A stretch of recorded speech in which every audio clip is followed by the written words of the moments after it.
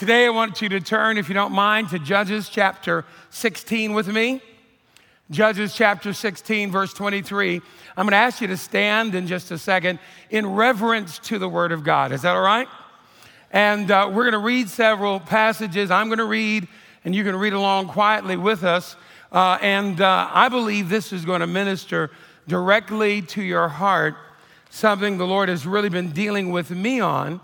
And I believe some of the things you're involved in here at Gateway are a direct answer to the proposition and what we're going to give you today through the scriptures. If you found Judges chapter 16, verse 23, would you please stand? Hallelujah. Amen. So I'm going to read, and you just kind of look along if you don't mind. The word of the Lord in the book of Judges is, "Then the lords of the Philistines gathered them together for to offer a great sacrifice unto Dagon their god, and to rejoice, for they said, Our God hath delivered Samson, our enemy, into our hand. And when the people saw him, they praised their God, for they said, Our God hath delivered into our hands our enemy and the destroyer of our country, which slew many of us. And it came to pass, when their hearts were merry, that they said, Call for Samson, that he may make us sport. And they called for Samson out of the prison house, and he made them sport, and they set him between the pillars.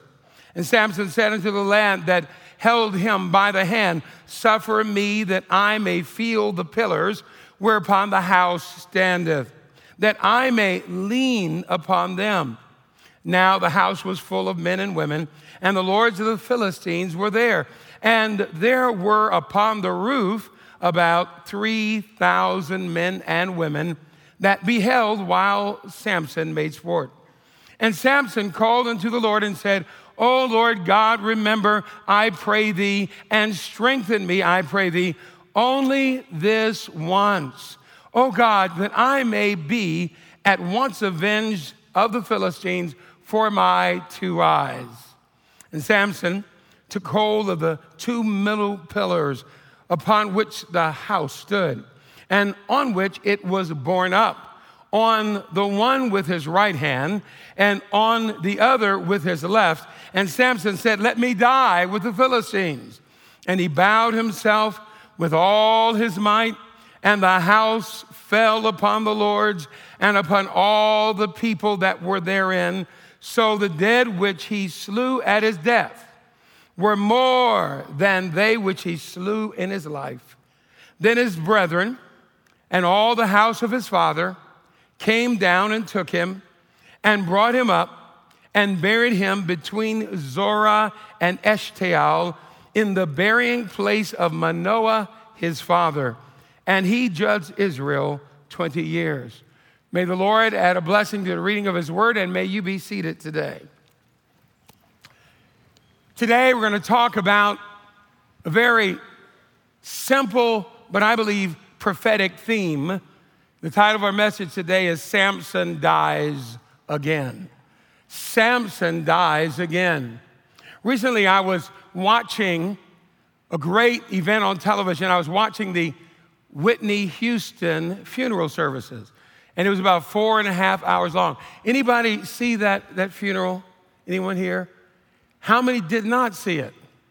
That was most of us did not see it. So I've got the privilege of maybe introducing it to you. The funeral was interesting in that Bishop T.D. Jakes, as well as Marvin Winans, made the declaration in that particular service that America was coming to church.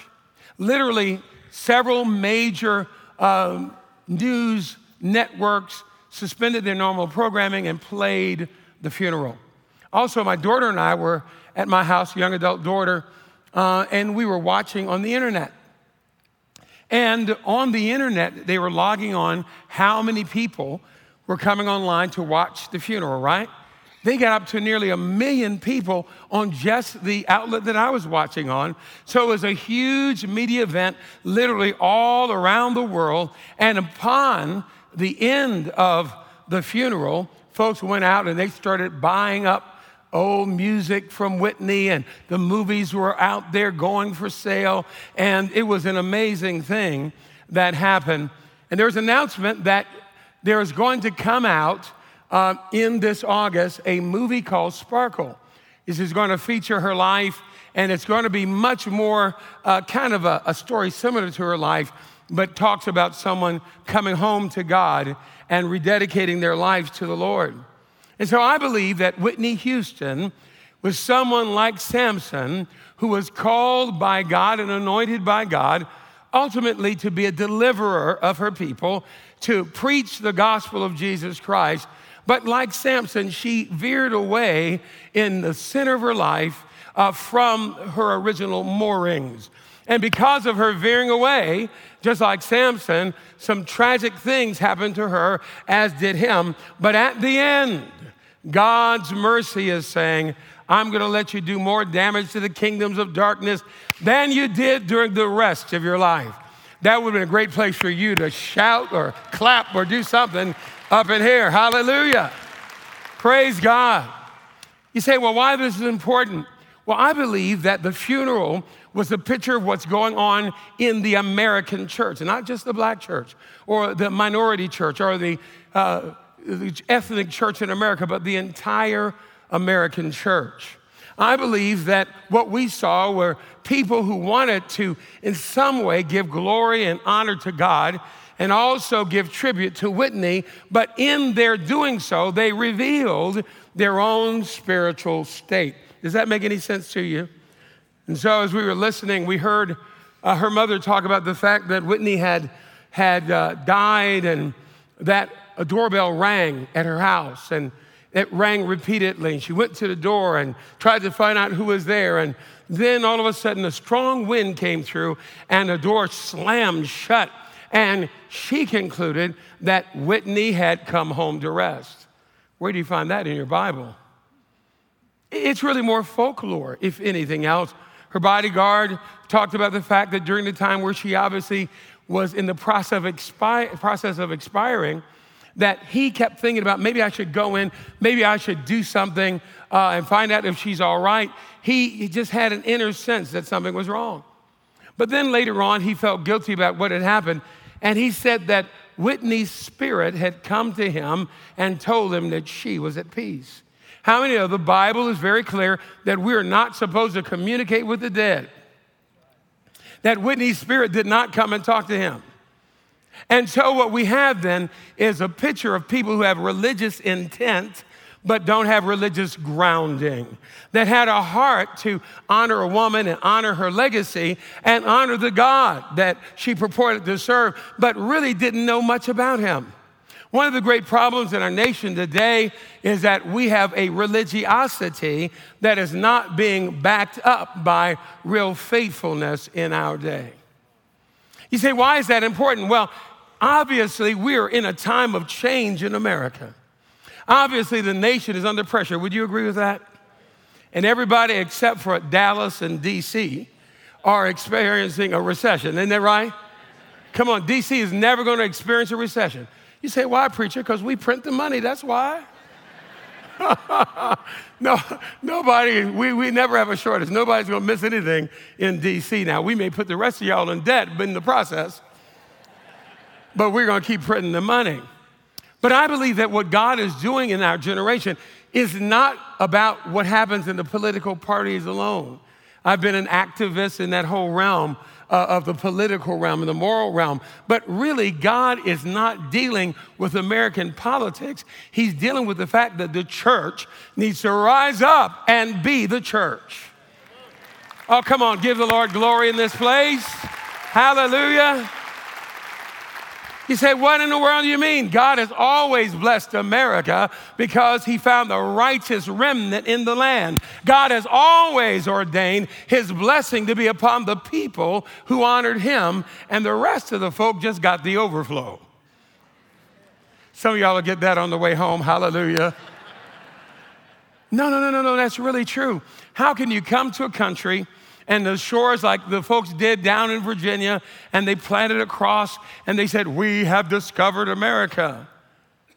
Well, some of my relatives were Native Americans, and I want you to understand, they knew that they were already here when he landed. Are you with me? He didn't discover America, but what he did was so important and powerful. Those early folks, including the Puritans that came, they came to the shores of America and they dedicated themselves and their influence in the land to the purposes of God. And so God transferred influence, grace, authority, and anointing to those who were dedicating themselves. And God then gave them authority in the land. Does this make any sense? And this land has been blessed. It's the greatest mission sending country in the history of the world. So many things about America are absolutely awesome because the God of glory has chosen to honor this great land in which a people honor him. Come on in the house of God. Wake up this morning. Hallelujah. So what's happening is God says, it's time for me to cut another covenant with y'all. It's time for somebody to rededicate themselves to the true and living God. It's time for the church to get out of the doldrums of being a place of compromise and confusion and come back to a place of clarity and authority and righteousness in the name of the living God. Hallelujah, hallelujah, hallelujah. So if you've got that understanding, let's look at Samson versus Whitney. Let's think for a moment of the fact that, as I have already stated, both of them were anointed by God for a unique delivering authority. In other words, God gave them some abilities to do something that were not, some things that were not common in the land. First, I think it's safe to say of Samson that he wasn't really fully discipled by his mom and dad.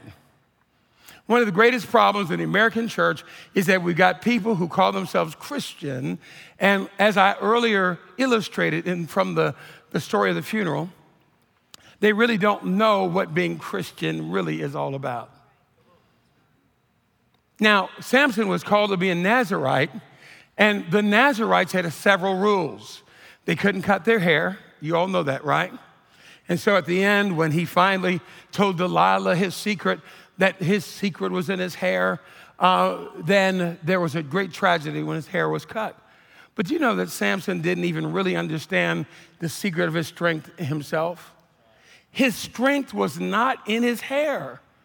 The hair and the long hair was a sign of covenant with God. His strength was in the anointing, the ability, and the authority that came from the true and the living God. You missed a great point just to say, hallelujah, preacher, preach it, that's right. So since you're not going to help me out, I'm going to say, preacher, preach it, all right? I'll just say it myself. Now, but this is very significant because Samson would not have understood what to do, how to move, unless his parents really gave him clarity and they trained him up in the way that he should go. Then when he was old, he would not depart from it. Y'all have heard that verse before, right? And so they had kind of fuzzy understanding themselves. In Judges chapter 14, if you were to look there, we don't have time for you to dwell on that, but his parents hear a grown man who is a judge of Israel say, Mom and Dad, I don't like the women of our group. Go get me somebody from the Philistines to marry. Sammy, that is a violation of the rules. They did not say that. They permissively just went along and said, okay, whatever you say, son.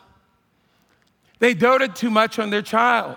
You know, there's some people in America who have a great big problem. You say, what's the problem? They're trying to be their children's friend instead of their parents. Come on now. Let me help you out. Your kid is never going to like the fact that you make them do what's right, okay? But if you do the right thing, later on when they come out all right and realize that your diligence has helped them be spared from all kind of darkness and confusion, they'll love you for it, amen? Hallelujah. So Samson's parents were out trying to get him a Philistine woman. Then Samson goes along and he kills a lion, and then he reaches into the lion. Anybody ever read this? And he takes out some honey, and he's sitting there eating this honey, and he gives some of the honey to his parents. But one of the other tenets of the Nazirite vow is that you are never, ever supposed to touch the body or carcass of something that has died. It actually contaminates you. It breaks the flow of your consecration. Your hair is a sign of a commitment to keep the rules, the like of which I'm declaring to you now. Y'all still there with me? Then he wound up in a place called the Valley of Sorek, where he met this woman called Delilah later on. And the Valley of Sorek is famous for vineyards and wine growing, and the brother was not supposed to be hanging out with him, making and drinking wine. Is that all right to say that? So what happened? Samson didn't wake up one morning and say, hey, I feel a little tired. I think I'll backslide. But rather, he slowly began to step over all the rules and the regulations of commitment and consecration. And he wound up one day in a bad place. When they came in to get Samson, after he told Delilah where his strength came from, he thought, he suddenly got into a stance. Literally, the scripture says he shook himself. But it also is a phrase there that says, he wist not that the Spirit had departed from him. In other words, the anointing, the authority that made an average guy able to just tear out the gates of a city and do all kind of things, it was gone. Do you realize that for us and for Samson, that when we're really in the flow, God puts his super on your natural, and you can do things that other people cannot do in their own strength, because the true and living God is with you. Hallelujah. So how does this apply to Whitney Houston? Whitney Houston wasn't discipled either. She didn't know really how to walk with God. She was never taught about the things of God. The folks who taught her about singing never taught her about the God that she really was singing about. Let me ask you a question. How do you look at a 3-year-old and a 4-year-old and decide she's going to be a star someday? How do you do that? How do you say, well, that singing of that 4-year-old is so extremely extraordinary that I know someday she's going to go all around the world, make all kind of records. I purport to you that you can't know that. I purport to you that you see a modicum of a gift, but then you've got to discern the gift. Then you've got to put some time in developing the gift. Are you with me? You got to make sure that child goes to all these rehearsals. How many know any 11 and 12-year-olds that want to be absolutely faithful of going when they could be outside playing and hanging around with their friends? They want to go to choir rehearsal. I don't know, not nary a one like that. Are you with me? They'll always kind of lose focus, but her parents invested in discipling her into the art and the ability to learn how to sing. They had a motive. The church system she was in had a desire. And unfortunately, there's more attention put upon the gift than upon the person who had the gift. In a manner of speaking, sometimes our religious systems prostitute us for what they can get from us instead of putting into us what we need. Aren't you glad that you're in a church that is interested in your development, is interested in you growing, is interested in you coming for it? Yeah, you're in the right place. But let me turn it on you now for a minute. You got to take advantage of it. Come on, you got to show up at the class. And when you show up, you got to make sure that you aggressively take in what they're talking about. You know, this thing of spirituality, it's not going to happen by osmosis. You're not going to be able to lay down tonight and put the Bible against your head and go, grow, grow, grow. It's not likely to happen that way. I know I'm being silly, but you get my point, right? Amen. So Samson wasn't discipled. Whitney wasn't discipled. But they had to take responsibility themselves. They broke their own covenant with God. Samson was the one who said, get me a Philistine woman. Samson was the one who took the honey out of the lion. Samson was the one who went hanging around out there in the wine country, and he chose to do the wrong thing. Marvin Winans stood behind the pulpit in the New Hope Missionary Baptist Church in Newark, New Jersey, the same place where Whitney had sung on that church stage for the first time in public. She came back to that same place. Isn't it interesting? Just like Samson, as you read down, and we read that last verse, and we said that his family and his friends came and picked up his body, Samson's body, and they took him back to Zor and Eshtaol. They were taking him back to his own New Hope Missionary Baptist Church. And they buried him beside his father, just like Whitney was buried beside her father, back in the place where he first felt the anointing of God, back in the place where the glory of God and the call of God first appeared. Marvin Winans stood up in that place and he said, Whitney died too young. Then he went on to say, you can't serve God and mammon at the same time. And he preached, most of y'all didn't hear it, he preached the most powerful, clear articulation of the gospel that I've heard in many, many years. And he began to say, if you want to be rich, you don't have to choose riches over God. You're going to have to go after the money and all those things God's way. But don't sacrifice your walk with God. Don't break your covenant with God, my language, not his, in order to get that which God would give you if you do it the right way. His proof text was Matthew 6:33, but seek ye first the kingdom of God and all his righteousness, and all these other things shall be added unto you. God's got an issue with America. What's the issue? Man, we're talking about God, but we're not loving him. We're seeking stuff, but we're not seeking the kingdom. We're seeking the benefits and the blessings, but not the person behind the benefits and the blessings. So Samson broke his own covenant, number two. Number three, Samson sinned against his own gift. Whitney did too. What do you mean sin against your own gift? God gives you something and you don't preserve it. You don't keep working with him so that the thing that he gave you can keep functioning on and on and on. Whitney so abused her body with cocaine and other things and lack of rest that she was in great danger of losing her voice. Then she wouldn't get surgery or any kind of treatment on it. And so she lost, in a sense, the ability to use that incredible vessel, that incredible gift that she was given for periods of time. But it was more than just the ability to hit notes. There was an ability to communicate that had been given to her. Somehow in her singing, she gave messages and touched the very heart and souls of individuals. It was a gift from the Lord. Each one of us has a gifting. Many of us may feel like, well, I was born in the wrong place. I was born into the wrong family. I had such a tough life. No. You don't understand. God knows what he wants you to do. He knew before the foundation of time, and he set you by divine providence into this very family, into the very place, into the very skin color or ethnic origin under which you were born. Is this too deep for you? But he did it because he's got an assignment for you.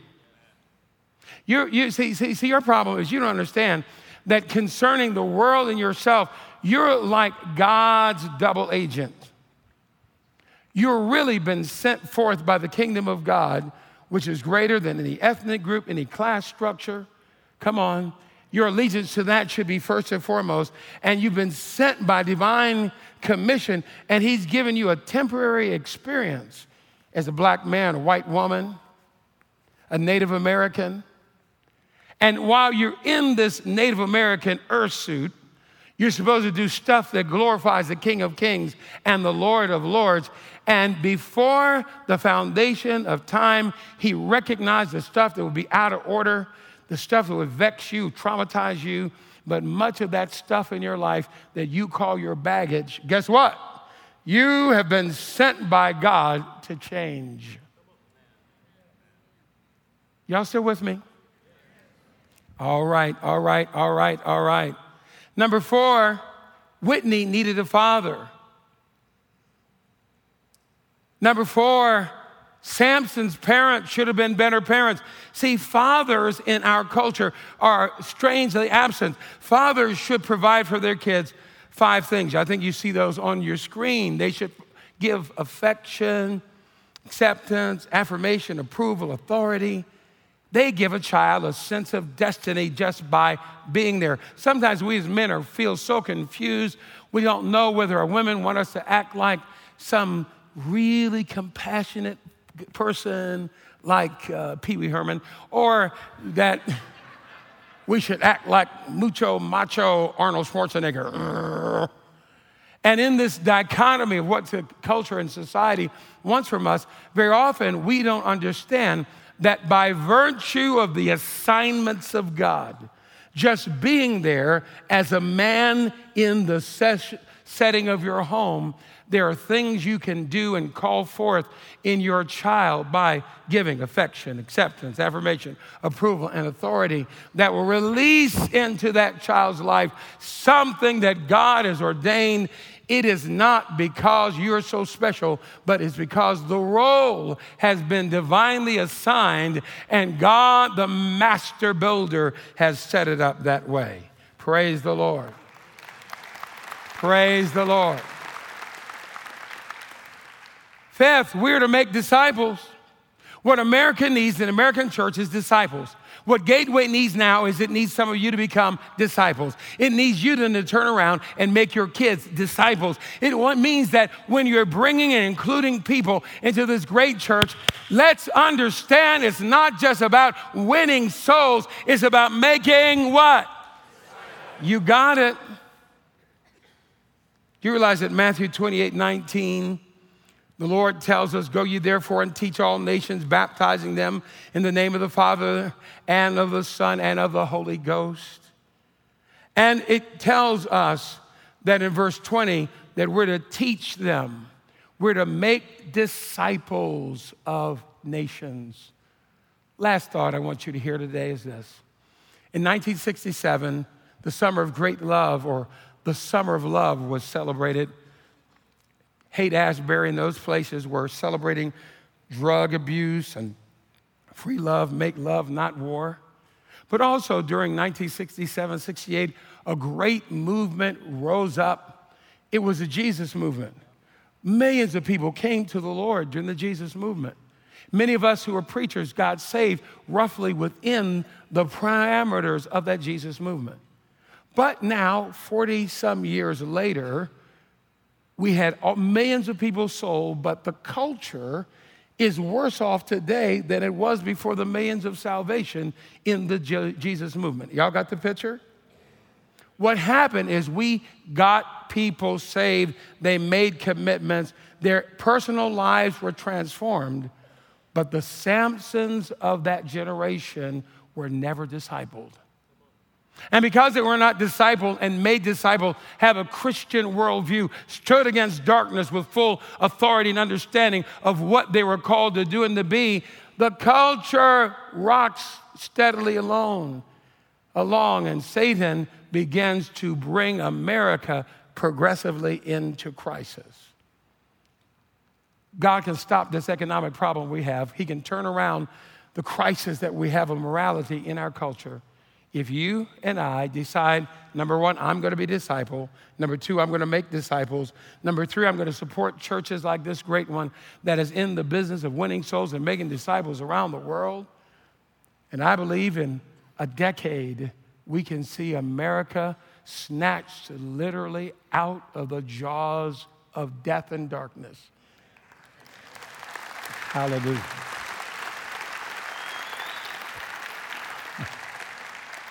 Oh, I'm excited about it. The best is yet to come. Bow your head with me, please. Let me pray with you. Father, we thank you so much for this great congregation. Thank you, first of all, for Pastor Robert, for his faithfulness over the years. Let your people, his people here, and those influenced by him have that same kind of perseverance he's shown over these many years, he and his family. And Lord, we ask that we would let a calling resonate in our heart to both win souls and make disciples of a nation, to be a voice of clarity where there's confusion. Let us be light where there's darkness. Let us believe that you are setting before us an open door that no man can close, and that you want to promote us to positions of authority and power in the various mountains of authority in the land, so that you can reclaim America through anointed people who are sold out to seek you first, to do your will, and to love you and your great name. In Jesus' name I pray, amen. God bless you, Gateway. Pleasure being with you.